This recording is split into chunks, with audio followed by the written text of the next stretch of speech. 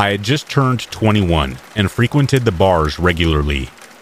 In hindsight, I probably spent too much time drinking with my friends.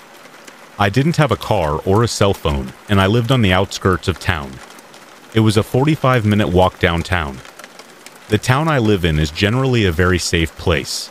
It is a wealthy, well-to-do community, so walking home alone at night after drinking was nothing that bothered me, other than the actual walking. It was a Tuesday night, and that meant pints were cheap, so I wouldn't say I was completely wasted, but I certainly was more than tipsy. Instead of walking home along the sidewalk where I feared I'd be picked up by the police for being drunk in public, I decided to take the bike path that ran along the train tracks. This meant the walk would take longer, but much safer, and less likely I would run into any sort of trouble. The bike path was not very lit, and knowing what I know now, I should have been a lot more nervous about walking alone in the complete darkness at 2 in the morning. Like I said, I had just turned 21 and was certainly an arrogant young male who was thinking about women and not minding my surroundings. I had taken this path many nights, and coming across anybody else was rare. If I did perchance come across somebody this late at night, most of the time it was just another drunk college student who had the same thoughts as me. Either that or they were homeless, but if so, I would say they were all homeless. So this night as I'm walking, I noticed further down the path was somebody walking towards me. He wore a large hiking backpack and had his hoodie pulled over his head. It was so dark, I couldn't see their face. I could really only just barely make out their outline. This person's gait unquestionably revealed him to be a male, who I figured was probably just a transient. It was odd to see somebody walking towards downtown at 2 in the morning. When I got really close to him, and we were about to cross paths, this person just stopped dead in his tracks, and I could tell he was staring at me, because his head just followed me as I walked by. It creeped me out a bit, and I certainly felt that it was a bit odd. As I continued to walk, shrugging at the situation, I just didn't feel right. Something in my gut made me feel wrong. I stopped and turned around to see this person still staring at me. What? I asked him as I stopped walking and remained to stare back at him. That's when he hissed at me, like a snake. A long, vicious-sounding hiss that made the hair on the back of my neck stand up. I had hoped that he was just being weird, or perhaps was on something. I nervously laughed a bit and said, "Okay," and continued to walk on. I made it a few more steps and turned to look back. He somehow managed to get closer to me without making a sound. He stood completely still. I figured perhaps I was just drunk and imagining things. I turned back around and walked, taking a few more steps. I turned around once more. Now I knew he was closer. I couldn't believe that I couldn't hear him approaching behind me. What unsettled me even more was how every time I turned around, he would manage to stop and stand completely still. Are you following me, buddy?" Once again, he let out this creepy hiss, just staring at me. Now I was freaked out, and had this strange sensation that I was some sort of prey. "Hey, screw you, man," I now yelled. In hindsight, this was a bad idea, but because I already felt like I was some sort of target, and the last thing I should have been wanting to do is provoke this sick, twisted guy. I started backing away at this point, not taking my eyes off of him. He just stood there hissing. The hisses were getting longer, louder, and more malintention was apparent in them. As he started to hiss louder and louder, he began to engage in some sort of pursuit. At first, they were basic steps, but the further I backed away, the more he sped up, taking bigger steps towards me. I said, "Screw this," to myself. I'm getting out of here. I noped it out of there and began into a full-fledged run. He started running after me. I could hear his heavy boots gaining on me, hissing like a cat, growling like a dog, I feel his spit hitting me in the back of my neck. "Get away from me, you sick bastard!" I might have peed myself, I was so scared. All I could think to do was run as fast as I could to get inside of my house as quickly as possible. I've always been a very fast runner, but this guy was much taller than me, and his legs were really long, so he was really cutting down the distance between him and me. I managed to keep a good 5 feet between us, though, checking back behind me as I saw his arms reaching out in an attempt to grab me. I finally made it out of the bike path and onto the crossing sidewalk of the street that was lit up by the street lamps and a few passing cars. I was so relieved to finally make it back to civilization.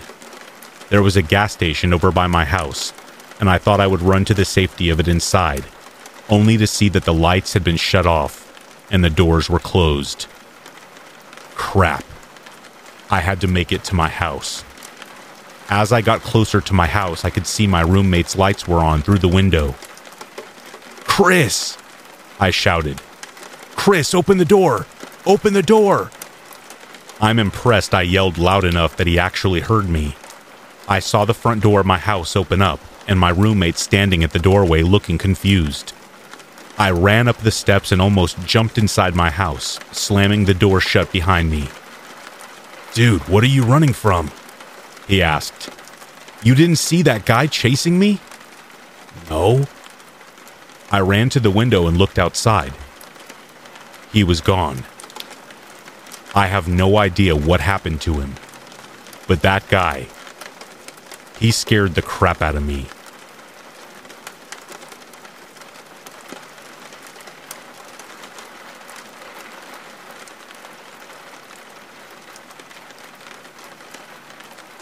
One night, it had been getting late, and I had just got in from spending time with some friends. I was getting pretty hungry, so I decided to make an order for pizza delivery. I was home by myself and my 2 dogs. After about 45 minutes, I heard the doorbell ring. We didn't have a normal doorbell. It was a doorbell camera. Normally, I wouldn't check the camera to see who it was if I was expecting someone. As I walked to the front door, I hesitated, and something told me to check the camera. Although I was worrying that I was taking too long, I pulled up my app and checked to see who it was. The pizza guy was there as expected, and our gate behind him was open since you had to go through a gate to get to the front door. I could also see what looked like his car parked on the street through the open gate. I almost opened the door when I noticed an older woman walk up the driveway. I stopped and watched her on my phone. She just walked up the driveway, through the open gate, past the pizza delivery guy, and stood in front of my door, closer to the part that opened up. I realized she was waiting for me to open the door to get my pizza. Although she didn't seem to have any weapons, this instantly freaked me out. I felt almost scared for the pizza guy because he couldn't have been older than maybe 19 or 20, but I was not going to open the door. I enabled the talk feature on the doorbell, and I asked who she was. I did this so she would know that I was watching, and so that the pizza guy would know that she is not supposed to be there. After hearing me speak through the doorbell, she looked at it and immediately turned her body around so her back was to the camera. She also backed up closer to it so I couldn't see much more than her back. I told her that she needed to leave and that I did not know her. At first, she didn't leave, but after more aggressively demanding she gets off my property or I'm calling the cops, she started to walk back down the driveway. I told the pizza guy to leave the food on the ground because he needed to get out of there. He dropped it, said he was worried she might steal his car, and jogged down to his car and drove away. I didn't see the woman, so I opened up my door and I quickly closed the gate, got my food, and locked myself back in the house.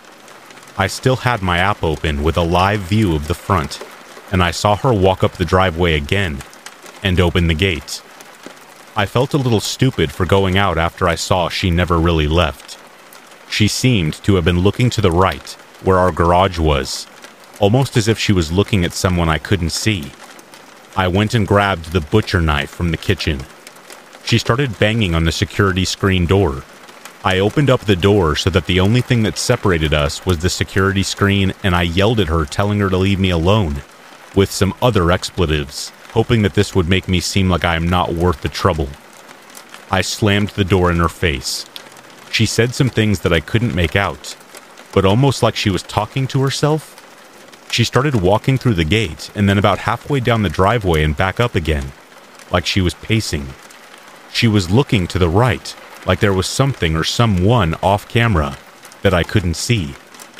Closing the app at this point was the last thing I wanted to do because I had to see what she or they were doing, but I knew I had to call the police.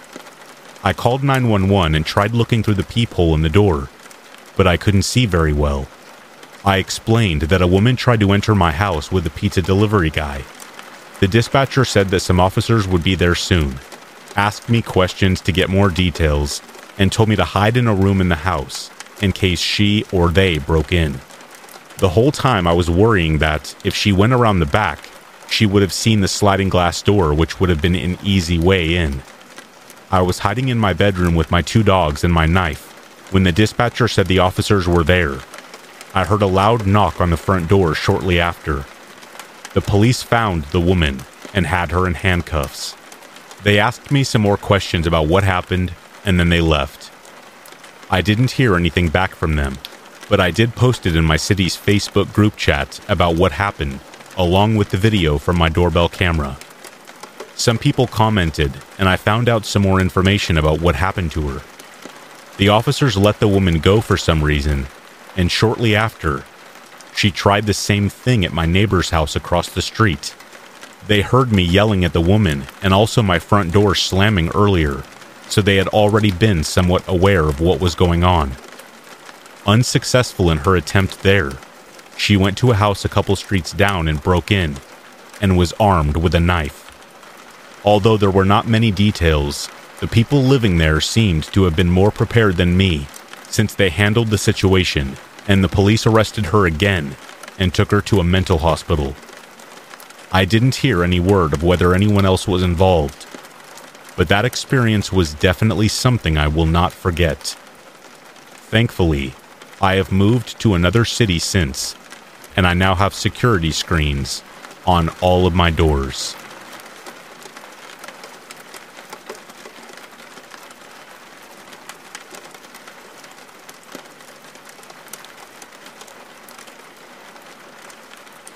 There are a lot of stories I could tell about the house I grew up in.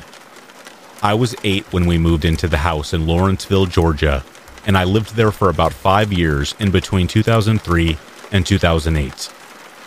It sounds very cliche to say that there was something off about the house, but there was. I didn't have anything to compare it to at the time, really. I had an overactive imagination and practically watched whatever horror movie I could find, so it was easy for me to say that it was all in my head back then.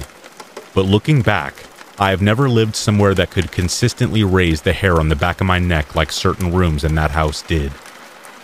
I used to leap across the doorway to the bathroom because I was afraid there would be someone in there when I walked by. I would always close the door to my sister's room at the end of the hall, because even after she moved out, it somehow still never felt empty, and no one went in the basement alone, which is where the first unexplained thing happened in this house. About 2 months after we moved in, our parents were at work on a summer day, and it was just me and my sister. I'm playing original Sly Cooper on PS2 in my room when my sister barges in with our dog, grabs my baseball bat, and swiftly states, "We need to get out of the house," with a look in her eyes that made clear this wasn't a joke. Our neighbors down the road was an old church friend and used to be a cop in New York, and we were told to go there if anything ever happened. My sister and I marched over to their house, and she told them that there was someone in our house. But as we got further from the house, I think there was a level of uncertainty that built inside her as to what just happened. Our ex-cop neighbor probably felt that uncertainty and thought he better check the house himself instead of calling the police outright. He found nothing. When he came back to ask her what had happened, this was her story. She noticed our small dog, Max, was standing at the top of the basement stairs, barking into the darkness with his tail between his legs. She then followed him to the bottom of the steps to see what he was barking at, as this seemed unusual for him. He was then peering around the wall at the bottom of the steps towards the storage room, whimpering. She picked him up and peered around the wall to see what had him stirred. And to this day, she still maintains the same story of a man standing in the dark corner a few feet in front of her with a grin. He put a finger to his lips and whispered,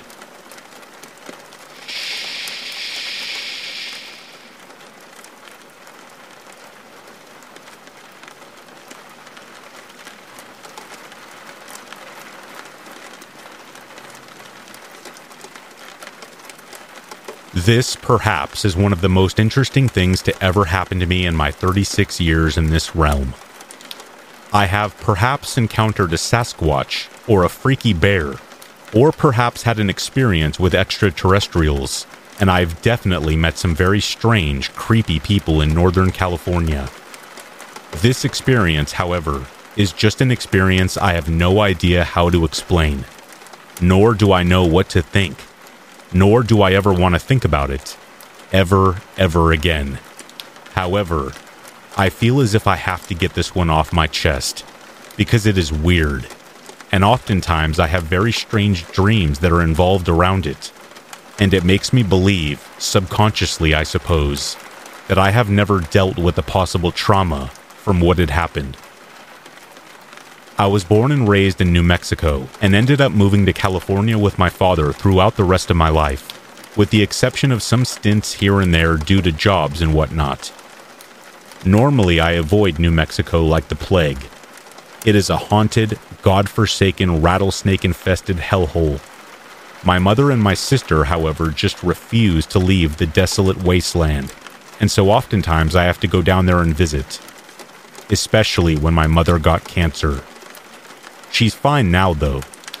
She had a tumor on her parathyroid, and it was removed, thankfully. So the backstory is over. Onward with the actuality of what had happened. I was driving my piece of crap Honda down the highway when it just ran out of gas. I found that odd because when I had started the car, and initially I still had a quarter of a tank, but such is, I guess, it just sort of sputtered out in the middle of the highway, around the end of the road of the reservation. I knew that there was a gas station about a mile away, once I managed to get out onto the highway. So, I took my empty gas canister out of my trunk and walked out in the heat. I had a backpack of Gatorades and water bottles to avoid heat stroke. I was aware I could lose quite a bit of electrolytes very quickly. On the road I walked down, it was very complicated to call my sister Kelly to let her know where I was and what the situation was, because there just did not seem to be signal anywhere. I walked and I walked, sticking my thumb out to no avail, for there were no reservation police or other passerby trucks. It seemed as if I was all alone out in the brightness, heated, sunshiny day out in the middle of freaking nowhere, New Mexico. As I walked and I walked, I saw a dead hummingbird on the ground. I found that very sad at first. Yet as I walked further and further, I found it odd that there was even a hummingbird there in the first place. They are not typically seen in the area from where I come from. They are not non-existent, but they're just super duper rare to see. There's not a bunch of what I would consider to be the sort of nectar they seek, nor pollen from flowers of which they desire. Further along, I continued down the open road with the sun beating down upon me. Soon after that, I saw another dead hummingbird. Now, I thought, this is getting weird. Weirder and weirder, perhaps. I suppose deep down, I sort of subconsciously preferred to consider it just a coincidence. It was only after a few hundred yards more that I saw another one, and then shortly after, another one, and another, and then another, and then more, and then even more. It came to a point where there were more constant dead hummingbirds started to trail away from the side of the road, and then make a trail off away and into the berm. This may have been a bad idea on my part, but my weakness has always been that my curiosity is preferred to get the better of me, which is what killed the cat. So, I followed the trail of dead hummingbirds. It was almost like a Hansel and Gretel breadcrumb trail. It seemed as if it was some sort of methodically laid out plan of follow the dead hummingbirds if you dare. It went on until I had passed the berm and completely away from the road, and now in the arroyo and deep down amidst the few sparse trees to and fro, and that was where I found it. It was something I'm not sure I could ever describe. It was just like this strange pile of dead hummingbirds. Like it was freaking huge, maybe about 2 feet from the ground. A huge, massive, disturbing pile of them. I sort of stood there rather perplexed, and I scanned all around the place to see if there was more of an indication as to what transpired. Yet, there was nada. Nothing. Zilch. It seemed as if there was just an inexplicable pile of dead hummingbirds out in the middle of the desert. It looked like a holocaust of them. That's when the real weirdness happened. There was this very strange, shaky, quivering sort of hum that was more than just audible.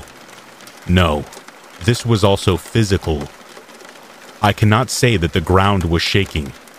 I would rather say it seemed as if my head did. I began to feel a bit nauseous, and the first thing I thought to myself was, get up on out of here.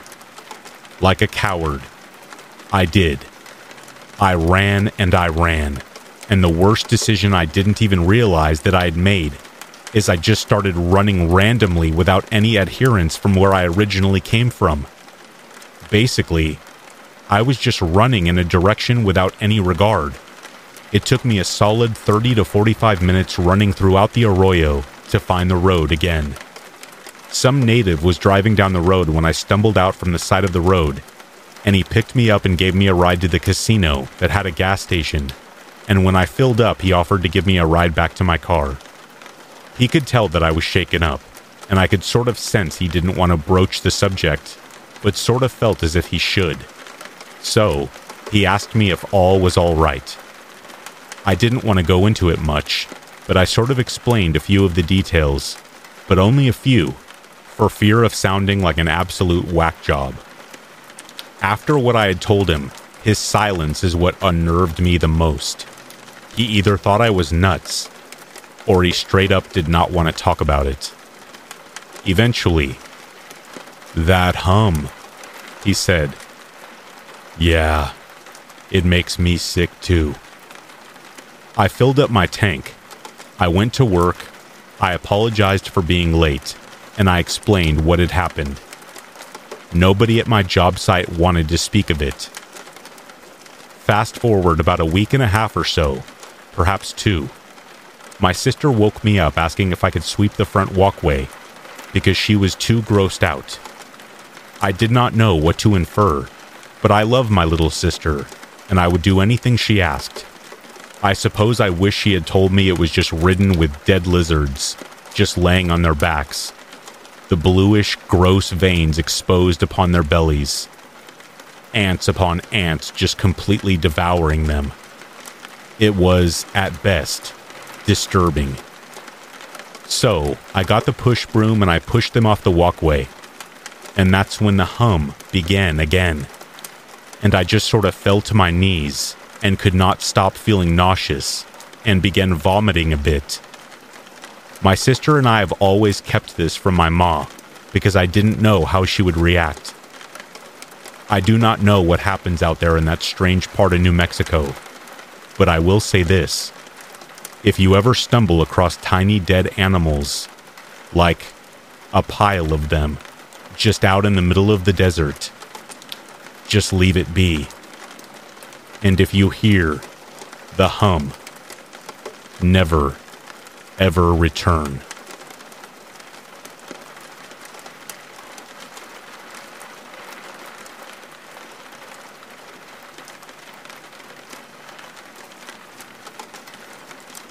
In high school, I worked as a junior electrician at a large theme park.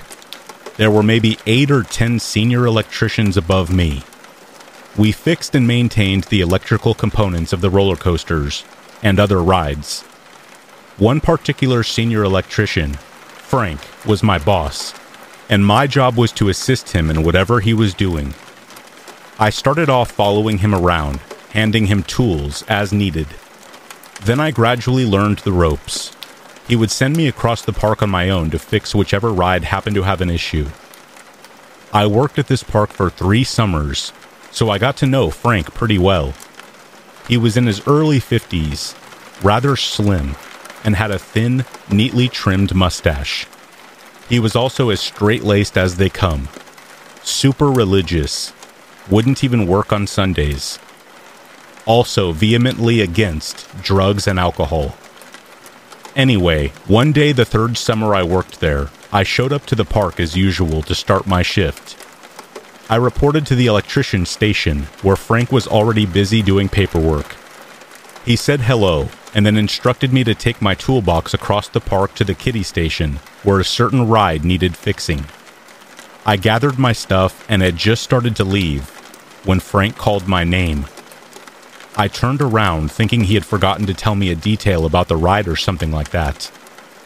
He looked me dead in the eyes, and I was immediately taken aback by his expression.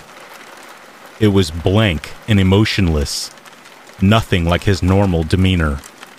Something was off. "Yeah, Frank?" I answered. What he said next is permanently etched in my memory because of the sheer bizarreness of it. While maintaining eye contact with this same dull, emotionless expression, he spoke very clearly in a monotone voice quite different from his normal speech. "The Space Indians are coming," he said. I stared at him for a few seconds, puzzled and unsure how to respond. He kept looking at me for a moment, then seemed to snap out of it, turning around and going back to his paperwork. "What's that?" I asked, pretending I had misheard him. Frank ignored the question, telling me without turning around, now in his normal voice, to hurry up and get the kiddie ride fixed. I obeyed, but kept thinking about the weirdness of the incident for the rest of the day. I had no idea who or what these Space Indians were, and the look in Frank's eyes when he said it was deeply unsettling. Eventually, I forgot about the incident, and the next few weeks of work were uneventful. Then, one day near the end of summer, it all came rushing back. I arrived at the park one morning in late August, and Frank was standing in the parking lot, alone between the rows of vehicles, looking up at the sky. The fact that he was standing there immediately caught my attention as I climbed out of my car, because he had gotten to the electrician station before me every morning for all 3 summers that I had worked there. He was extremely punctual. Now, suddenly, he's standing there, late for work, staring at the sky. I walked up to him and said something casual, probably, "Morning, Frank," or something like that. He slowly shifted his gaze from the sky and looked me dead in the eye. My head started spinning as I realized he was staring at me with the same blank expression he had weeks earlier when he said the weird thing about Space Indians. We looked at each other for a few seconds. Then he spoke in that same monotone voice as before, very different from his normal speech. He said, "The Space Indians are here now. It's too bad." Then he suddenly turned on his heels and walked away. Walked right out of the parking lot. I asked where he was going, but he didn't respond. He turned out of the parking lot onto a small side street and disappeared. I never saw or heard from him again. A week later, I was assigned to work with a new senior electrician. I asked him what happened to Frank, but he acted like he didn't know who I meant. I even asked the main boss of the hiring department. He told me no one by Frank's name had ever worked there. I am baffled by the whole thing to this day.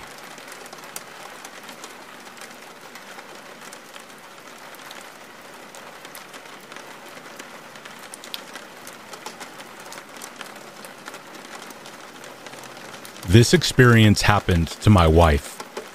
She doesn't know I'm telling this, so please don't tell her. I just think and hope that someone out there had a similar experience. It's too uncanny for just my wife to see. Please message me wherever you find this. Comments, DMs, I don't care. She needs help. Soon. Being a fan of the paranormal since I was basically just out of diapers, I live for the scary, strange, and dark. I'll put this here right now though. I do not believe in anything paranormal. I have never seen anything or heard anything that I could not explain.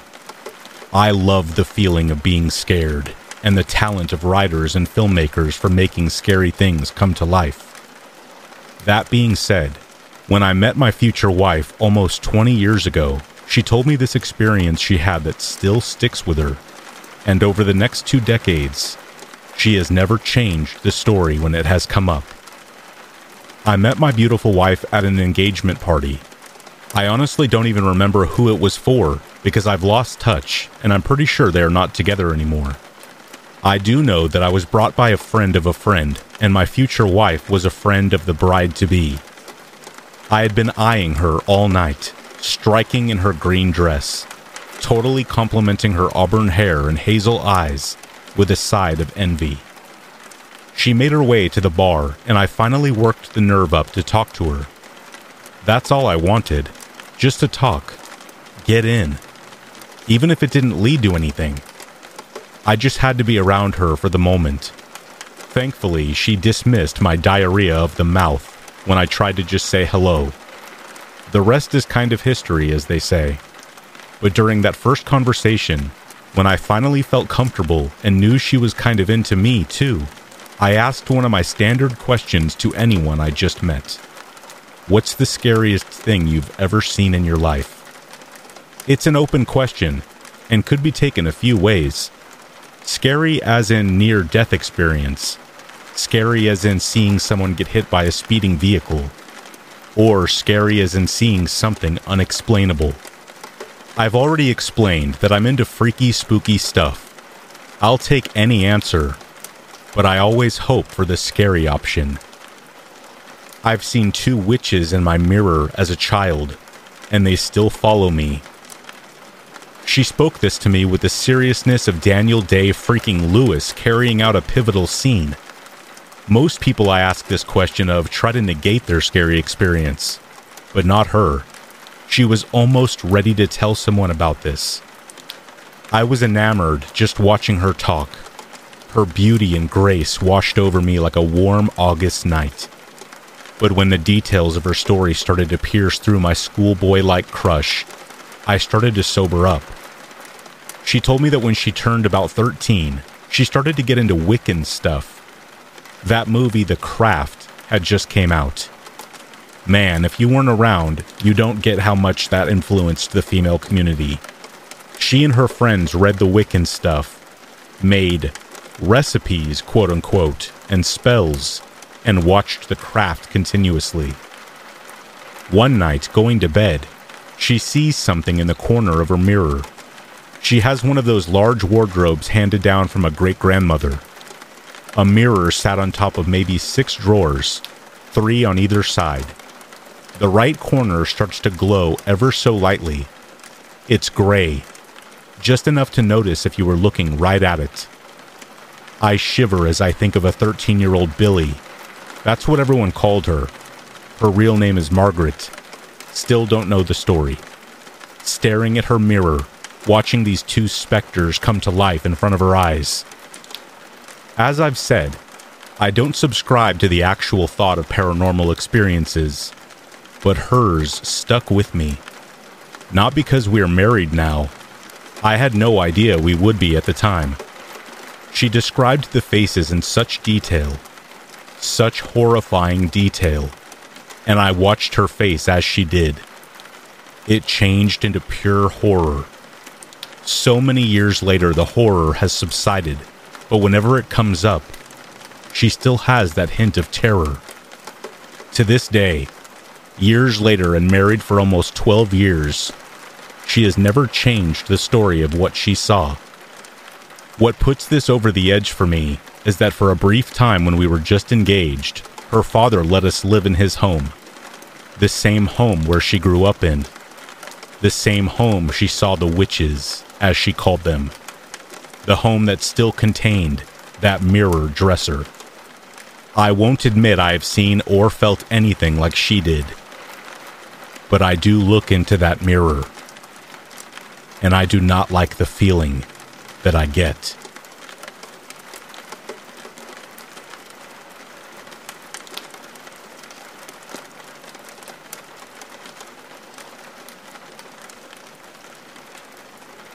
Not every town is lucky enough to have a placid bay just beyond its downtown strip. Most aren't fortunate enough to have residents that all know one another, who move with unity to run the town like it's a 5th grade baseball game that keeps parents up until 11 p.m. The dream of a happier life rings through every church bell and backyard radio in this little town, though a town where the bright green grass is cut in organized lines and the little shops along the beach all have sand gathered on their doormats. The cascading spray of the sea constantly glides across everything it can reach, covering the town of dreams in a salty fog, leaving only faded footprints and ripple marks behind. I was told that any moment of that town could be captured in a photograph and put on a billboard for the world to see how happy life was there. And nothing captures that better than the footprints that are left on the beach every morning. A father and a daughter, knowing that they will be able to race the sunrise to the water if they leave early enough, rush to the docks as they always do. There isn't even breakfast in their stomachs, but they are too full of excitement to eat any more anyways. And so, they start their journey. After a brief sprint down the wide residential street and along the sturdy wooden dock beyond it, the daughter finally wins her race against the light. As it cracks its glowing light through the rolling waves, the father and daughter walk, their closely aligned footprints telling the world about their love. The bigger shoes take the side closest to the waters, as always, and the footprints of his little girl take more than one detour in a useless attempt to pursue some distraction. Those footprints are their story, and they tell it every day. One day, though, their story changed. It was one of the few days that I didn't work the graveyard shift at the fire station the night before. A rare moment where I let the sun win its race against me. Those two adventurous souls didn't let that happen, though, and they went out as they always did, on a windy morning. But just after they departed from the dock and made their first imprints on the sand, the footprints veered off and walked into the ocean, without a single break in the pattern. It was an act as confident as the crashing of the waves, one with no fear, or even any knowledge of another way of existing. And after those waves receded, only one set of footprints returned. The father, the man who saw 2 stars ahead of him when he lost that race to the beach, had thrown his daughter to the sea like she was a backpack that was hurting his shoulders. It was almost like the waves had been writhing that day in a hopeful attempt to give her back, but not even the power of the deep could return a resident that was sent there too soon. As I sit on a bench overlooking the docks below, I bring a steaming cup of coffee up to my dry mouth, desperately craving the energy to fully open my eyes. The warmth of the mug in my hands forces that dreadful wind away. This town has never had so many windy mornings this consistently, and the wind has never been so loud. It drowns out my desire to do anything but look out at the beach. The footprint-covered beach, and the man walking across it. My body freezes solid as I pour all of my strength into tracking the figure with my eyes. He's blacker than the moon-kissed sand of the beach, and the murky moonlight offers nearly no help in making out anything more than a tall and shadowy outline. There's something incomplete about it, as if I'll be able to see right through it if I decide to walk closer to it. His walk seems unfinished, too. It's slower than it should be, and his feet trudge beneath him as if the sand he steps on is as wet as the ocean floor. He looks like the subject of an old and faded photograph, one crushed under the weight of an entire shelf of albums and papers. I start to feel that same crushing force he seems to feel as I continue to stare at him. The entire weight of the world seems to want to fall onto my shoulders until I fall through the stone terrace that's holding me up. But it's not the world bearing down on me. It's my own body shutting down. Drowsiness almost overtakes me, and I clumsily splash my last sips of hot coffee all over my face to keep myself from falling. But it doesn't work. In that moment of pain and alertness and fear, I finally feel the figure's attention land on me. And seconds later, I feel the cold stone catch my fall. 1 month later. It took a while for me to visit the beach again. Town lit up with a series of reports of missing children. Almost 2 per week. Nothing is ever supposed to happen in this town. After one death pushed its way in, more found the fracture in our sense of safety and immediately rushed in. Everybody thought it was somehow all connected, but nothing ever actually proved that until one of the bodies washed back up on the beach. The only thing that could have done that was a storm or an unheard of wonder of nature, and we don't get storms around here. I'm glad I was sitting at the beach that day. Work took up most of the last few weeks, and pure dread kept me from using my little free time to take the walk to my usual morning spot. As I finally walk up in this still moment, the first thing I notice is the breeze. It's nothing like the howling wind that still rages through my memory. Finding new confidence, I finish the walk and end up all the way on the beach proper. There, I notice the footprints. Or, I suppose I should say footprint. The sand is only covered by a single line of marks, as if only one shoe had been planted in the sand by a person who was hopping along the beach earlier in the morning. But people who hop don't drag their feet, and there's something about these footprints that don't sit well with me.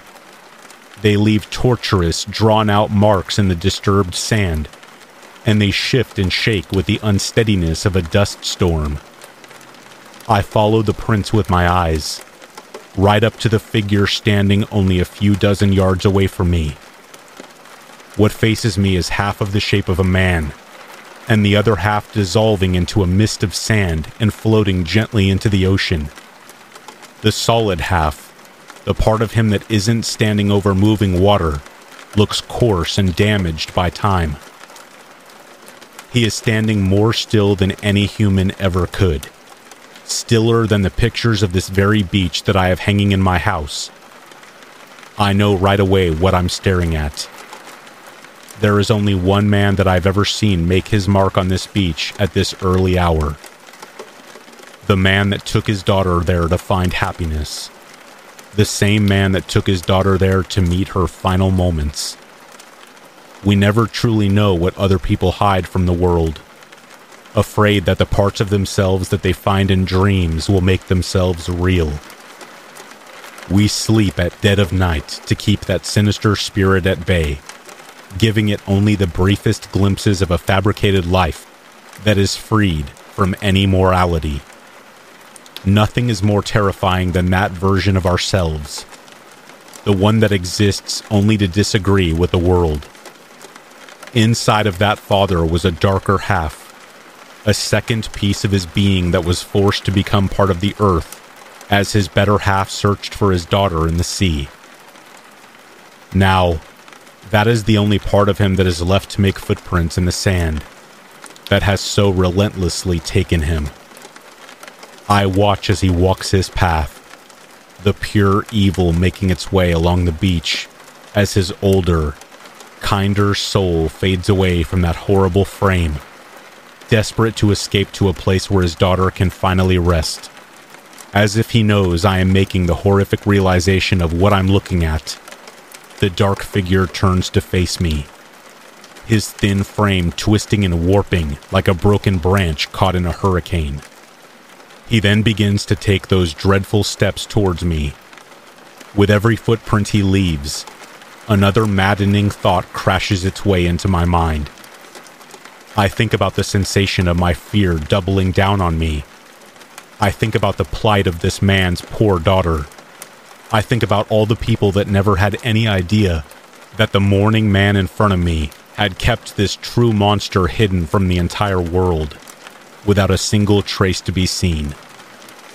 I think about the heart-sinking feeling of powerlessness that I imagine the daughter felt in the moment she felt herself submit to her horrible father.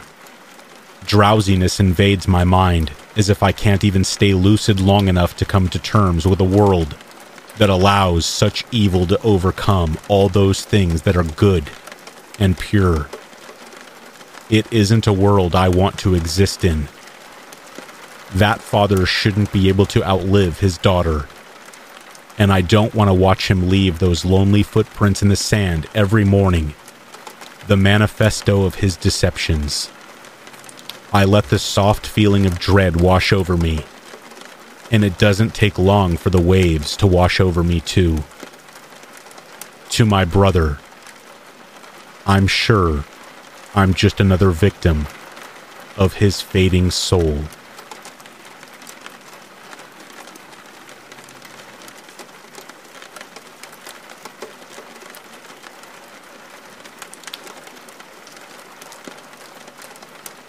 For about 5 years, I worked corporate security for one of the richest families in Detroit, Michigan.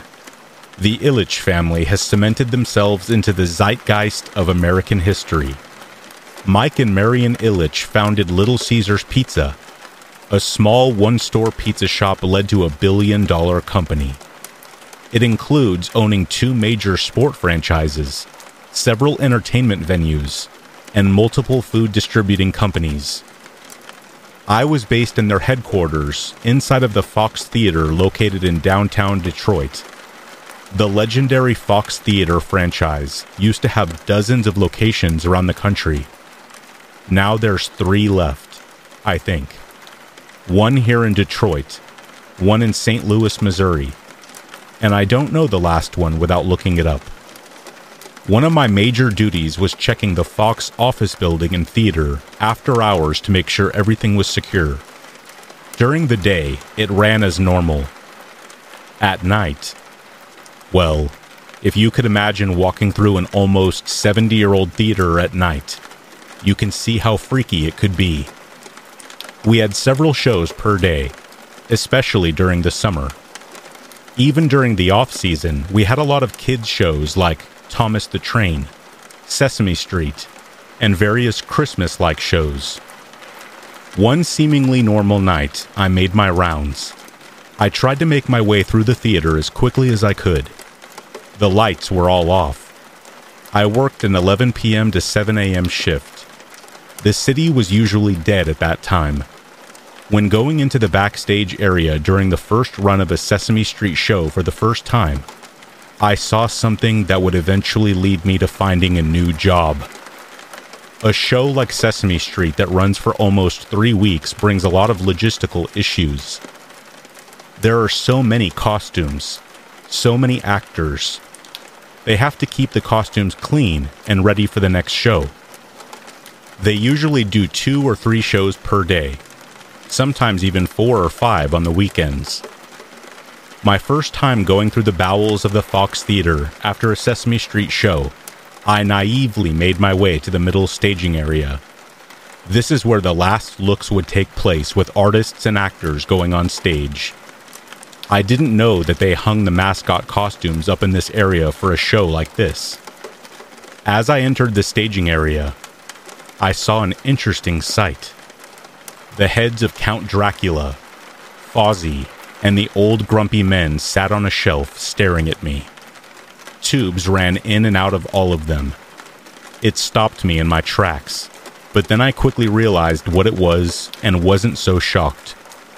They clean the costumes and have air going into them. But then I saw something move to my right. Frozen. A Freddy Fazbear type character standing on 2 feet slowly turns to face me. My stupid head can't make sense of what I'm seeing. I only describe it as the main character from Five Nights at Freddy's because I couldn't think of what this character was. I didn't recognize it as a Sesame Street character. A decade later, and the Five Nights franchise blew up like a California wildfire. How was it possible I saw the Freddy costume before that game was even an inkling in our world?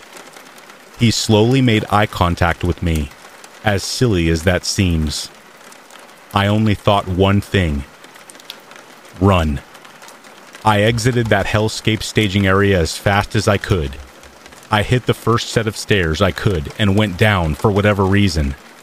Now I was in the sub-basement, a place for crew and actors to make an easy, fast path to one side of the stage to the other. I took a breath outside of one of the bathrooms for the crew and staff. What did I just see? Was that the wind? Did I really just see a bear-like humanoid animatronic turn to face me? There's no way. I am trying to make sense of this. I am a rational person. I don't believe in sentient Sesame Street characters. It's just a show. Satisfied that I suffered from an overactive imagination, I laughed off my embarrassment and continued my theater check. What an idiot for running from a costume. I need to make sure all the bathrooms are locked as part of my regular nightly duties, so I continued with the one that I'm standing right outside of. Now that I actually look at it, the door is about 2 inches open. This shouldn't be possible. The door is heavy. Everything in this theater is old and made from strong materials from decades ago. No plastic, no composite.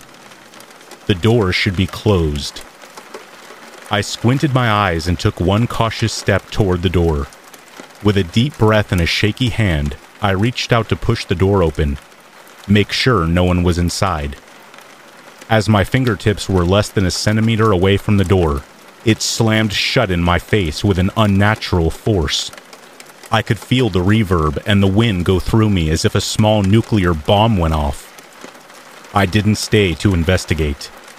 I turned tail and found my way to the exit as soon as I could. Before I knew it, I was finally outside. The world around me finally started again. Streetlights turned red and green. Cars and trucks whirled by. The smells of the sewer entered my nostrils. I never thought I would be so happy to smell the crap smells of the city. Better than seeing a sentient bear and whatever slammed that bathroom door in my face.